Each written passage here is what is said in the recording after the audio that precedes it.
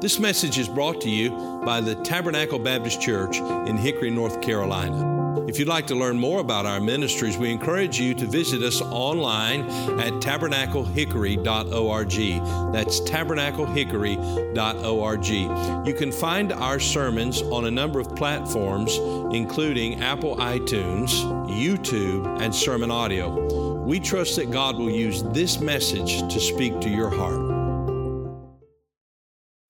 We're going this morning to Mark chapter number 13. We're going to begin reading in just a moment in verse number 24. Mark chapter number 13. As we come to Mark 13, we understand that just a few days in the life of Christ before his death and resurrection will occur, he is teaching his disciples concerning the last days. That is a subject that there is great interest about in our world by many. And of course, with all of the events taking place in our nation in recent days, the coronavirus pandemic, with all of the upheaval and instability in our land, the anarchy in our streets, and the great void of leadership in many of our large cities across our nation. There are lots of people asking a question, and the question is, what is going to happen? Is this the end of the world? And I think that's a legitimate question for many to be asking. And the disciples, as we come to Mark chapter 13, are interested in knowing the answer to that question. And the Lord Jesus is giving them the answer. Now, already, as we have looked in this chapter, we have seen that the Lord is speaking on the last times, the signs of the times. And then in verse number 14 of Mark 13, he becomes more specific in dealing with the event of the Great Tribulation period. A time that is a 7-year period, a time that is coming to this earth when Satan, Superman, the Antichrist, will rise to world power. He will unite the nations of the world. He will control the currency and the transactions of the world in business. He will bring the world together in a one world religion. And he will lead the world in revolt against God and against Christ. Ultimately, the world will gather against Israel, to fight against Israel. They will come against Jerusalem, and the Lord Jesus Christ himself will descend with an army of his saints, and he will bring judgment to this world. He will establish his kingdom, and he will rule and reign upon this earth for 1,000 years. All of these things are prophesied in the Scripture, and all of these things are surely coming to pass as Jesus said they would, and we as people who know God are looking forward to the coming of the Lord. Now, it'll be a time when he comes, a time of judgment upon this earth. But for those who know him, it is a time of mercy. It is a time of great grace. And I want us to look together in this passage, beginning in verse number 24. And I want to speak to you on this subject. The King is coming. The King is coming. Now, when Mark introduced the King onto the scene in Mark chapter number 1, he's writing, of course, to a predominantly Roman audience. The majority of the world that would have read Mark's gospel were servants. They were slaves. Now, slavery, as it was known then, and slavery as it has been known in our nation, were really quite different. There were no racial or ethnic distinctions in slavery. There were groups of slaves across the ethnic spectrum. But most of the world, in fact, in that time, many who were in Rome and under the oppression of the Roman Empire were servants. And Mark is writing to those servants, and he's speaking to them about a king who is coming. And the thing about this king, King Jesus, is that he is coming as a servant. He's not coming to exercise dominion and mistreat them. He is coming to serve them. And he did come the first time to die on the cross, to make the payment for their sin, to deal with the sin problem and give them a home in heaven. And when he entered into Jerusalem just a few days before he'll speak to them in Mark 13, the people lined the streets and they hailed him as he rode in on a donkey. But when he comes again, he is not coming in peace. He is not coming in mercy. He is coming in judgment, and he is coming in wrath, not on a donkey, but on a white horse. The king is coming.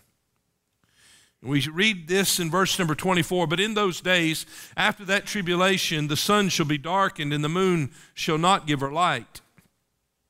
And the stars of heaven shall fall, and the powers that are in heaven shall be shaken. And then shall they see the Son of Man coming in the clouds with great power and glory. And then shall he send his angels, and shall gather together his elect from the four winds, from the uttermost part of the earth to the uttermost part of heaven. Now learn a parable of the fig tree. When her branch is yet tender, and putteth forth leaves, ye know that summer is near. So ye in like manner, when ye shall see these things come to pass, know that it is even nigh, even at the doors. Verily I say unto you, that this generation shall not pass till all these things be done. Heaven and earth shall pass away, but my words shall not pass away. But of that day and that hour knoweth no man, no, not the angels which are in heaven, neither the Son, but the Father. Take ye heed, watch and pray, for ye know not when the time is. For the Son of Man is as a man taking a far journey, who left his house and gave authority to his servants, and to every man his work, and commanded the porter to watch. Watch ye therefore, for ye know not when the master of the house cometh, at even, or at midnight, or at the cock crowing, or in the morning, lest coming suddenly he find you sleeping. And what I say unto you, I say unto all, watch. Let's pray together. Our Father, we pray that you would speak to us through your book today. May our attention be given fully to you. Remove from our hearts and minds anything that may distract us. Holy Spirit, speak to us, we pray. In Jesus' name, amen. After speaking to them concerning the Great Tribulation, and there were four distinct things that we looked at last time as we noted the Great Tribulation, this 7-year period that is coming upon this earth. It is a time of urgent warning. We saw the urgent warnings of the Great Tribulation. The Lord said, when you see this abomination of desolation, the Antichrist will enter into the temple of God in Jerusalem, which is yet to be built, but will be built. And he will offer the sacrifice of the swine upon the altar. And the people of Israel will know this is not our friend. He will have lured them and seduced them and deceived them into making an agreement of peace. They will have believed up until that point that he is for them. And then once this abomination of desolation takes place, then they will know. And the Lord says, when you see that happen, run. Don't stop, don't wait, don't go back home and gather things together. Run, leave, flee. The urgent warnings of the Great Tribulation. The unprecedented woes of the Great Tribulation. All of the difficulties and all of the terrible things that will befall man, wars and rumors of wars, earthquakes upon the earth. The demons of hell will be unleashed upon this earth.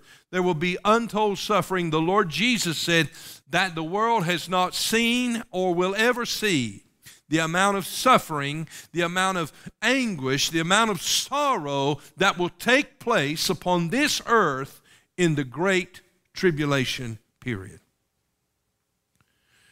He spoke of the unholy wonders of the Great Tribulation, how that the Antichrist will deceive the world and unite them together through signs and wonders. and then the unstable worlds of the Great Tribulation. Not only will the earth quake and come apart, but the heavens will be unstable and fall. And we read of that just a moment ago as we read our text. But now as we come to verses 24 through 37, the Great Tribulation is coming to a close. And the Lord Jesus said, except those days had been shortened, there would no flesh remain alive on the earth. Imagine such a brutal world. But now Jesus is coming. The armies of Satan have forged together, and they have come against Jerusalem and Israel to fight against the people. And the Lord Jesus is returning. He's returning to claim his own. We're going to note three things as we look at this passage. I hope you'll write them down. Number one, we're going to see the power of his coming. The power of his coming. Secondly, we're going to see the promise of his coming. And then finally, the preparation for his coming. I want us to note, first of all, the power of his coming. The Bible says in verse 24, but in those days, after that tribulation, the sun shall be darkened. Imagine that. And the moon shall not give her light. And the stars of heaven shall fall, and the powers that are in heaven shall be shaken. Not only will this earth be quaking with earthquakes and warfare and untold suffering, but the Bible says that the very cosmic universe will begin to shake and will begin to move apart. And it is at this moment in verse 26, and then shall they see the Son of Man coming in the clouds with great power and glory. Now, the disciples who were on the Mount of Transfiguration were able to see the Lord Jesus in his glory. But I want you to know that when he comes again, he is coming in power and in glory, and every eye shall see him. The Bible tells us in Revelation chapter 1 and verse 7, behold, he cometh with clouds, and every eye shall see him, and they also which pierced him, and all the kindreds of the earth shall wail because of him. Even so, amen. This will be a time of wrath and judgment, that God is coming to deal with his enemies, those who have hated him, those who have rejected him. He is coming to deal with them. Isaiah, in Isaiah chapter 13 and verse number 9, writes this. He said, behold, the day of the Lord cometh, cruel, both with wrath and fierce anger. That is the way that Jesus is coming. He came to offer to us initially the terms of peace. He has come in mercy, riding lowly, meek and lowly upon a donkey. But now, in his second coming, he is coming with wrath and indignation and judgment, riding upon a white horse. The Bible says he will lay the land desolate, and he shall destroy the sinners thereof out of it. I want you to understand, as we see things happening in our world and we wonder, well, why does God permit all of this injustice? And why does God permit all of this suffering? And why does God permit all of this sin? And when will he ever, or will he ever make it straight? The answer is he's going to make it straight. He's coming in judgment. I wonder if you are ready for the coming of the King. The Bible says in verse 10, the stars of heaven and the constellations thereof shall not give their light. These are the words of Isaiah as he wrote under the inspiration of the Holy Spirit. He says, the sun shall be darkened in his going forth, and the moon shall not cause her light to shine. And I will punish the world for their evil, and the wicked for their iniquity. And I will cause the arrogance of the proud to cease, and will lay low the haughtiness of the terrible. I will make a man more precious than fine gold, even a man than the golden wedge of Ophir. Therefore, I will shake the heavens, and the earth shall remove out of her place in the wrath of the Lord of hosts, in the day of his fierce anger. You see, the Bible teaches us that God is angry with the wicked every day. And there is coming a day when his anger will be poured out upon this world. In Luke chapter 21, in verses 25 and 26, the Bible says, and there shall be signs in the sun and in the moon and in the stars. Imagine this now. Upon the earth, distress of nations with perplexity, the sea and the waves roaring. Everything on this earth, everything that we can see is in disruption. It is in destruction. It is in chaos. Verse 26, Jesus says, men's hearts failing them for fear and for looking after those things which are coming on the earth, for the powers of heaven shall be shaken. You see, we see the power of his coming. I invite you to turn with me to the book of Revelation, the 19th chapter. John, the apostle, is carried away by the Lord, and he sees the events that will unfold in the coming of the Lord in the end days. In Revelation chapter number 19, as you're turning there, the scene is in heaven. And I want you to know what's going on in heaven. While the world is in utter chaos and destruction, let me tell you what's going on in heaven. They are worshiping the true and the living God. Look in verse number 1. And after these things, I heard a great voice of much people in heaven saying, Hallelujah, salvation and glory and honor and power unto the Lord our God. For true and righteous are his judgments. For he hath judged the great whore, which did corrupt the earth with her fornication, and hath avenged the blood of his servants at her hand. And again they said, Hallelujah, for her smoke rose up forever and ever. You see, while this world is falling apart below, those of us who know the Lord, who've been caught up together in the rapture, those of us who are with him, are in his presence. And while the world is at war and destruction, we are in the presence of God in worship of him. I hope that you know the Lord. I trust that you will. If you have not received him, I trust that you'll receive him today, because when that trumpet sounds, it will be too late. The Bible teaches us that those who have turned from the truth of the gospel will be sent a strong delusion. They will believe a lie and they will be damned. They will be deceived by the Antichrist. They will be in this number when judgment falls, when the Lord comes back. I hope that you won't be among that crowd. I hope you'll be in the crowd that's in heaven gathered together.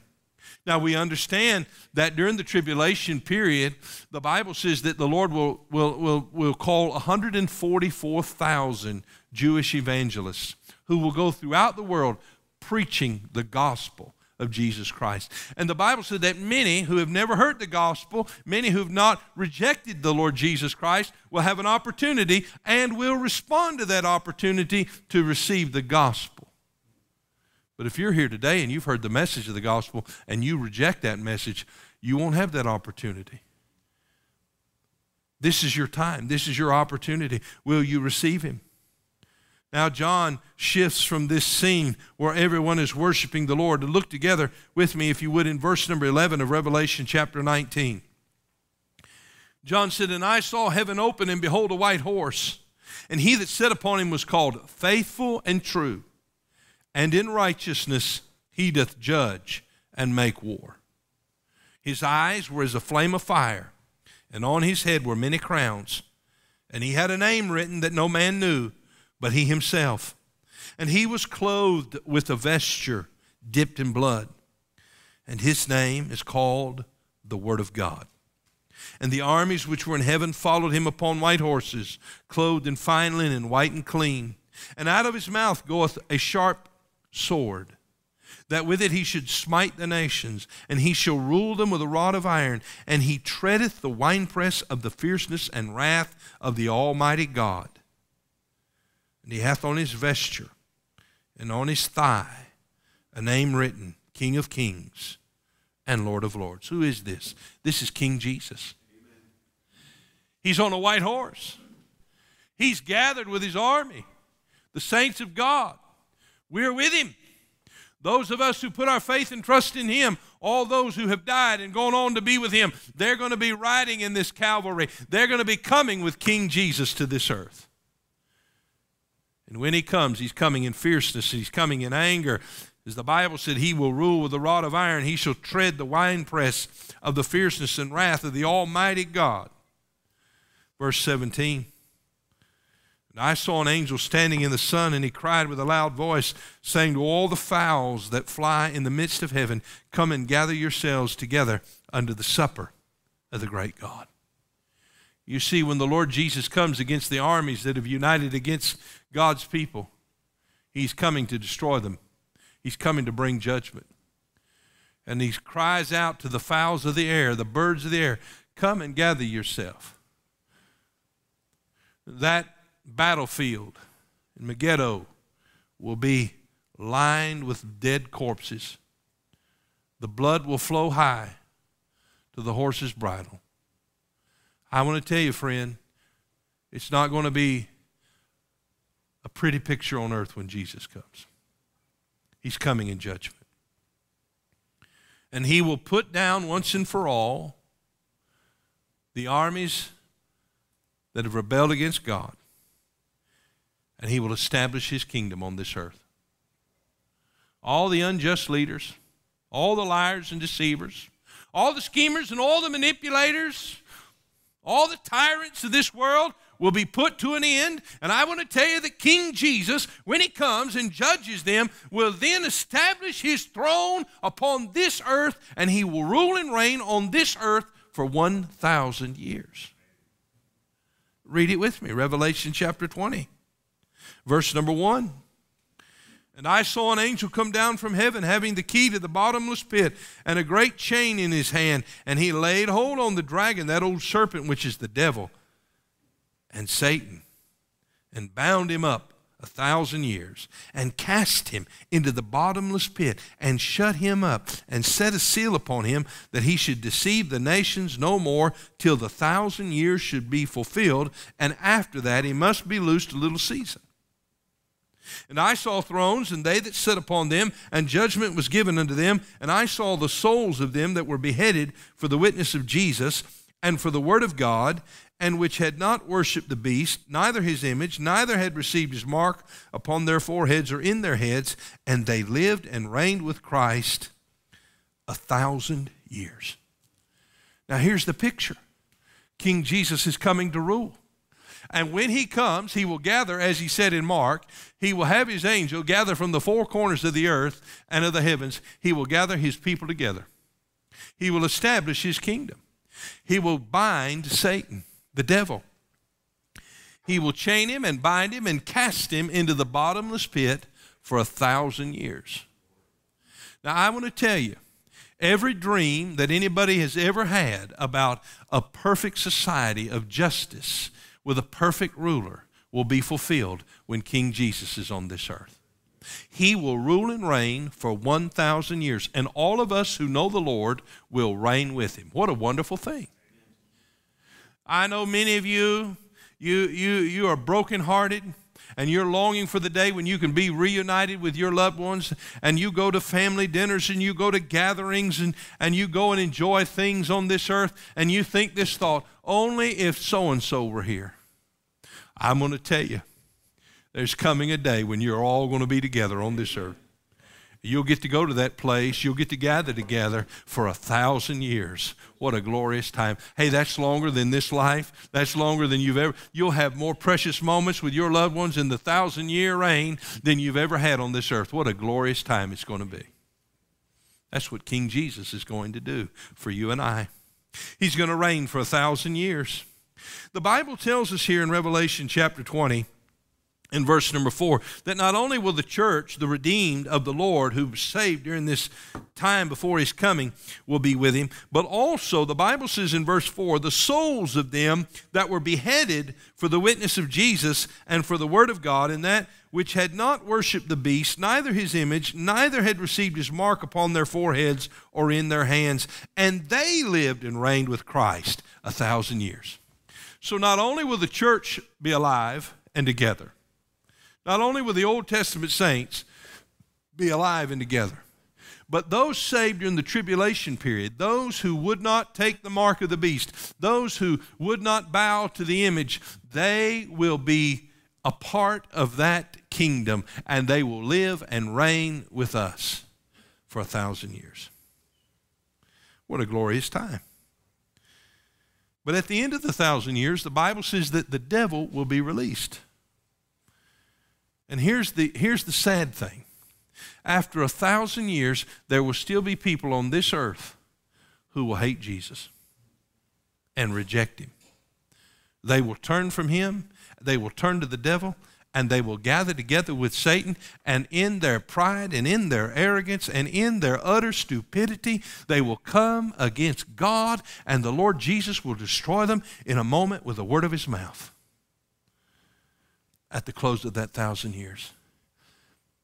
Afterwards, all the dead who do not know God will be resurrected. They'll be resurrected under the great white throne judgment of Jesus. In Revelation 20, in verse number 5, the Bible speaks of this. But the rest of the dead lived not again until the 1,000 years were finished. The rest of the dead were all those who died not knowing Jesus. They weren't alive during the 1,000 years. No, they were in hell. But there's coming a day when they will be resurrected. He speaks then of the first resurrection in verse 6. Blessed is he, or blessed rather, and holy is he that hath part in the first resurrection. On such the second death hath no power. You see, the first resurrection is when we come again. This second resurrection he's speaking of is exclusively those who have rejected him. And what will happen at that great white throne judgment? All who have rejected the Lord Jesus Christ will give an account to him. They will stand in judgment. They will be sentenced to an eternity in the lake of fire, and they'll be cast into hell. The Bible says that the earth and the elements will melt with a fervent heat, and we'll witness it all. And the Lord will create a new heavens and a new earth, and we will be with the Lord for all eternity. The power of his coming. He's coming in power. We see, secondly, the promise of his coming. Notice it, if you would, please, in verse 28. Now learn a parable of the fig tree. When a branch is yet tender and putteth forth leaves, ye know that summer is near. So ye in like manner, when ye shall see these things come to pass, know that it is nigh, even at the doors. Verily I say unto you that this generation shall not pass till all these things be done. Heaven and earth shall pass away, but my words shall not pass away.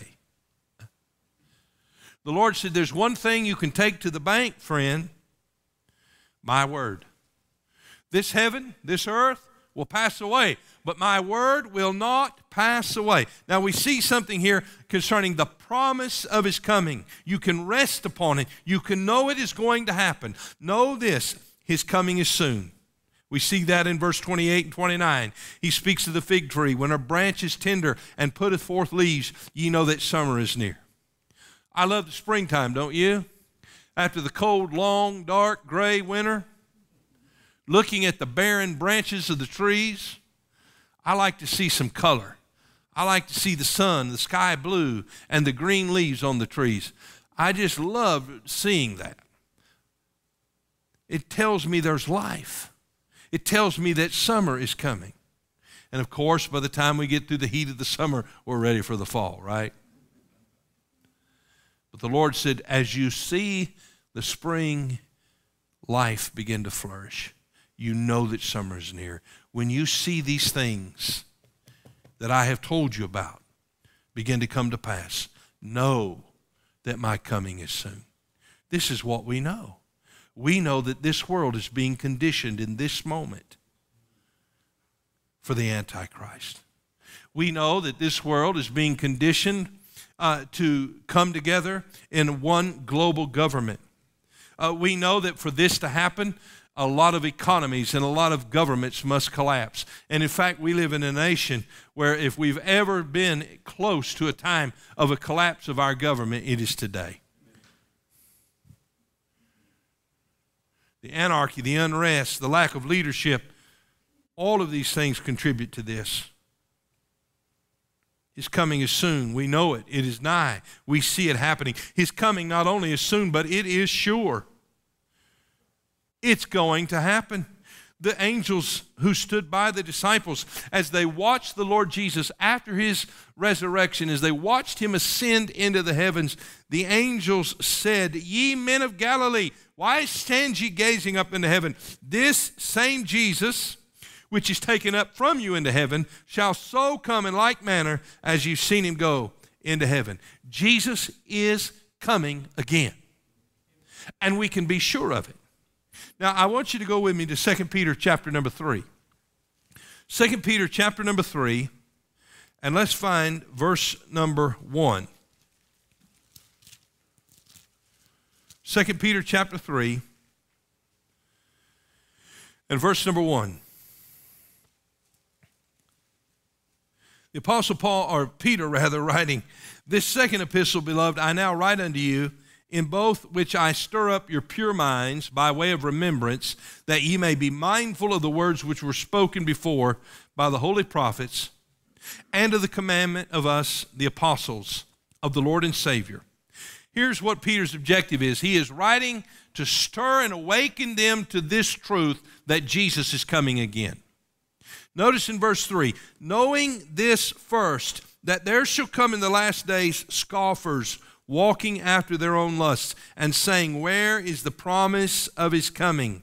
For since the fathers fell asleep, all things continue as they were from the beginning of the creation." Here's what he's saying. He's saying that first of all, know this, the scoffers are coming. By the way, they're here, aren't they? The mockers, those who ridicule the truth of God's word, those who mock and deride our Savior, those who seek to discredit God's word, they're already here. And what will they say? Here's what he said they would say, verse 4, "Where is the promise of his coming?" You see, 2,000 years ago he died on the cross. Where is he? He promised to come back. Where is he? I was seated in a lecture hall in a class at the University of Tennessee when a bold and arrogant and proud professor uttered a very similar sentence. He was trying to tell all of us students that Christianity was a failed experiment and that it really had no impact on Western culture. Now imagine that Jesus had no impact on Western culture. As educated as he was, he really missed the obvious, didn't he? And I remember him in a snide way saying, he said he was coming back, but he hadn't made it. And in my heart, I thought of this verse. They're saying, where is the promise of his coming? Notice in verse 8. "But beloved, in the midst of all that, when we hear all of that, when you live in that culture, when you kids hear that at school, beloved, be not ignorant of this one thing, that one day is with the Lord as 1,000 years, and 1,000 years is one day." Verse 9, "The Lord is not slack concerning his promise, as some men count slackness." In other words, the Lord's not late. The Lord's not forgotten. He's not up in the heavens as some, aloof old man who's forgotten he's supposed to come back. No, he's not slack concerning his promise. Notice it in verse 9. "But is," would you say the next word with me? "Long-suffering." He is long-suffering to usward, not willing that any should perish, but that all should come to repentance. Can I tell you what God's heart is? God's heart is that every person on this earth would know him. He is not willing that any should perish. The Lord has no pleasure in the destruction of the wicked. The Lord Jesus came and made the payment for our sin, that whosoever would come to him would be saved. "For whosoever believeth upon him," he says in John chapter 3 and verse 16, shall be saved. Why? Because he loves them and he made the payment for their sin. And so the Lord is not slack. It's not as if he's forgotten the time calendar. No, he is waiting patiently, mercifully, extending an offer of grace to you perhaps at this very moment that you would come and receive Jesus and be saved and escape this great tribulation and escape the awful judgment that awaits you if you reject him. Verse 10, but the day of the Lord will come as a thief in the night, in the which the heavens shall pass away with great noise, and the elements shall melt with a fervent heat, and the earth and the works that are therein shall be burned up. Here's what we know. His coming will be swift. His coming is sure. The promise of his coming. I want you to see finally a third thing this morning. That is the preparation for his coming. We go back to Mark chapter number 13. Find, if you would please, verse 32. But of that day and that hour knoweth no man. No, not the angels which are in heaven, neither the Son, but the Father. There are a lot of date setters. Lots of them. They've been doing it for a long, long time. They've all been wrong. You would think they would understand what Jesus said. He said, you need to be prepared, but know this, it's not a time for speculation. There are lots of people who are intrigued by all the unsolved mysteries of the Bible. I want to tell you, friend, God has made some things plain, and those are the things we need to be concerned about. Let him deal with the unsolved mysteries of the Bible. Don't get caught up with these date setters. But of that day and hour knoweth no man. I don't know how he could be any more plain than that. Do you? Of that day and hour knoweth no man. No, not the angels which are in heaven, neither the Son, but the Father. Jesus said, I don't know. I'm giving that to the Father. He knows, and I'll be ready to come and get you when he sends me. Now, what's the message then? It's not to speculate. It's to watch and to pray.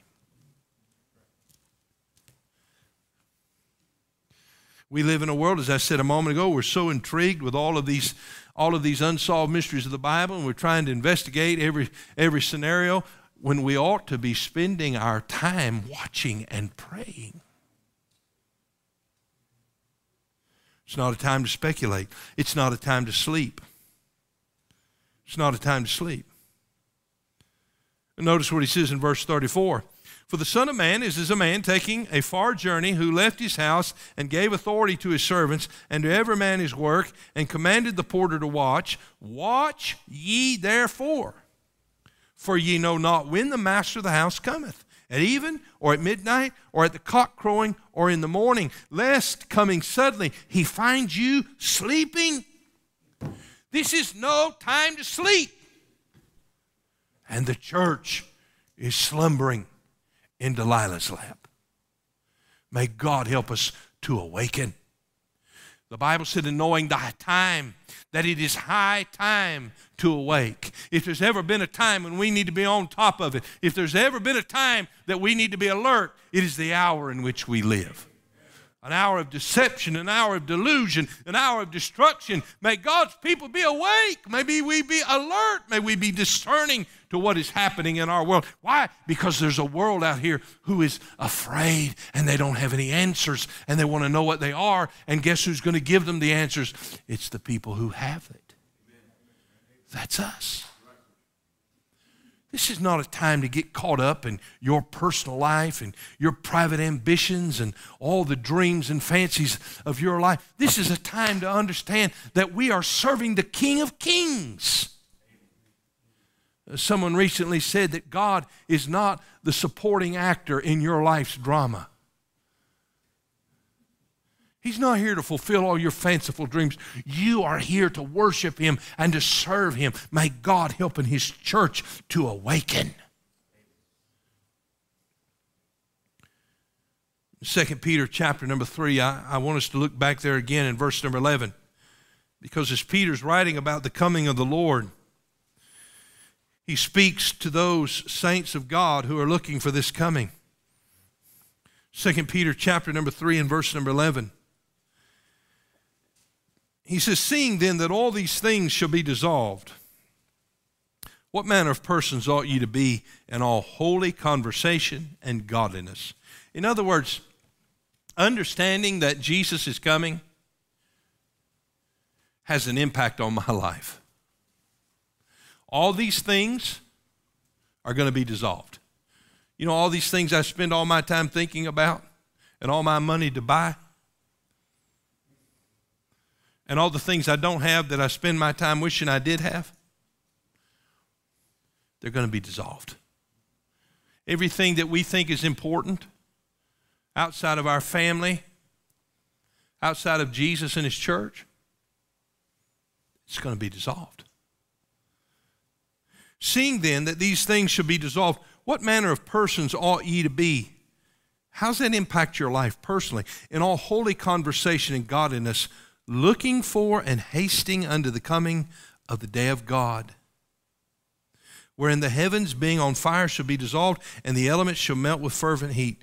Nevertheless, verse 13, we, according to his promise, look for new heavens and a new earth, wherein dwelleth righteousness. Wherefore, beloved, seeing that ye look for such things, be, what's the next word, church? Diligent. Not slipshod, not casual, not every once in a while, but intentional. Be diligent, that ye may be found of him in peace, without spot and blameless, and account that the long-suffering of our Lord is salvation, even as our beloved brother Paul also, according to the wisdom given unto him, hath written unto you. As also in all his epistles, speaking them of these things, in which some things hard to be understood, which they that are unlearned and unstable wrest, as they do also the other scriptures, for their own destruction. In other words, he says there's a group of people who just take the Bible and they wrest it under their own destruction. They don't understand it. They don't have the Holy Spirit of God living in them. It doesn't seem to make sense to them, and they find passages that they think, contradict one another or leads them to a different path, and so they wrest the scriptures to their own destruction. But we who know the Lord and have the Holy Spirit in us, we who have an understanding of God's word, we are to be witnesses. We're to be teachers of the truth. We're to be diligent. We're to be holy. We're to live for God. We're to be awake in this hour.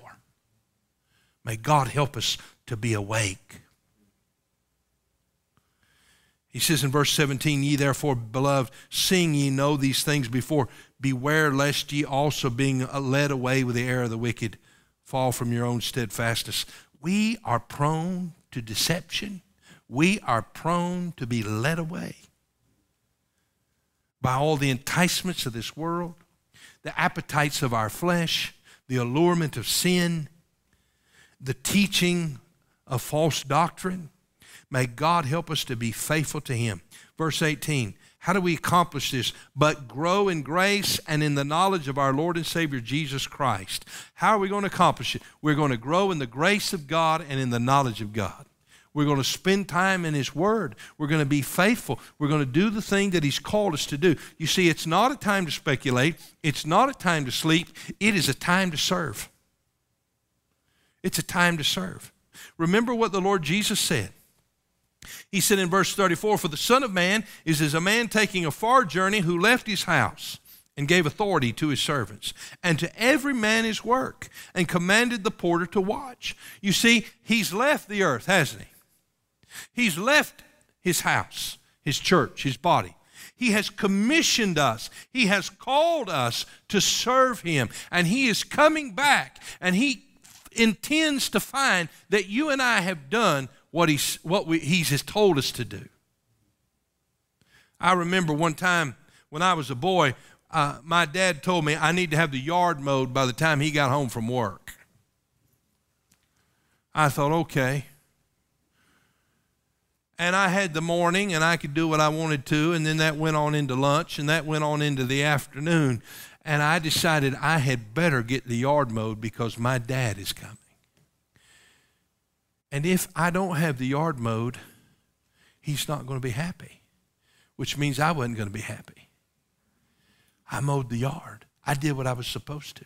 You see, here's what we know. We know Jesus is coming. We don't know when, but we do know it's soon. So what should we do? We ought to be busy doing what God has called us to do. We ought to be prepared. So it's not a time to sleep. It's not a time to speculate. It's a time to serve.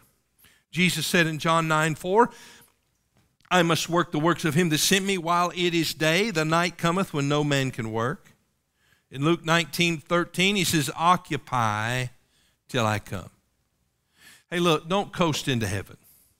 You'll be sorry you did. You'll get to heaven, but you'll be sorry you coasted. Serve the Lord. Serve him in this moment. There's never been a more exciting time to serve Jesus than this time. His coming is near. His coming is near. And we may hear the trumpet at any moment. Are you ready? Let me ask you a question. If Jesus were to come today, if that trumpet were to sound, are you going up in that rapture? Do you know him as Savior? If today was the final day on earth for you, where would you spend eternity? Heaven or hell? You see, when that trumpet sounds, if you're not in that number, it's too late. But right now, God, who is long-suffering to usward and not willing that you should repent it or that you should perish, but is willing that you should come to repentance. Will you come to him now? Would you be saved? Would you turn to Jesus? If you are saved, let me ask you this question. Are you ready? That means, are you right with him? Are you awake? Are you alert? Or are you asleep?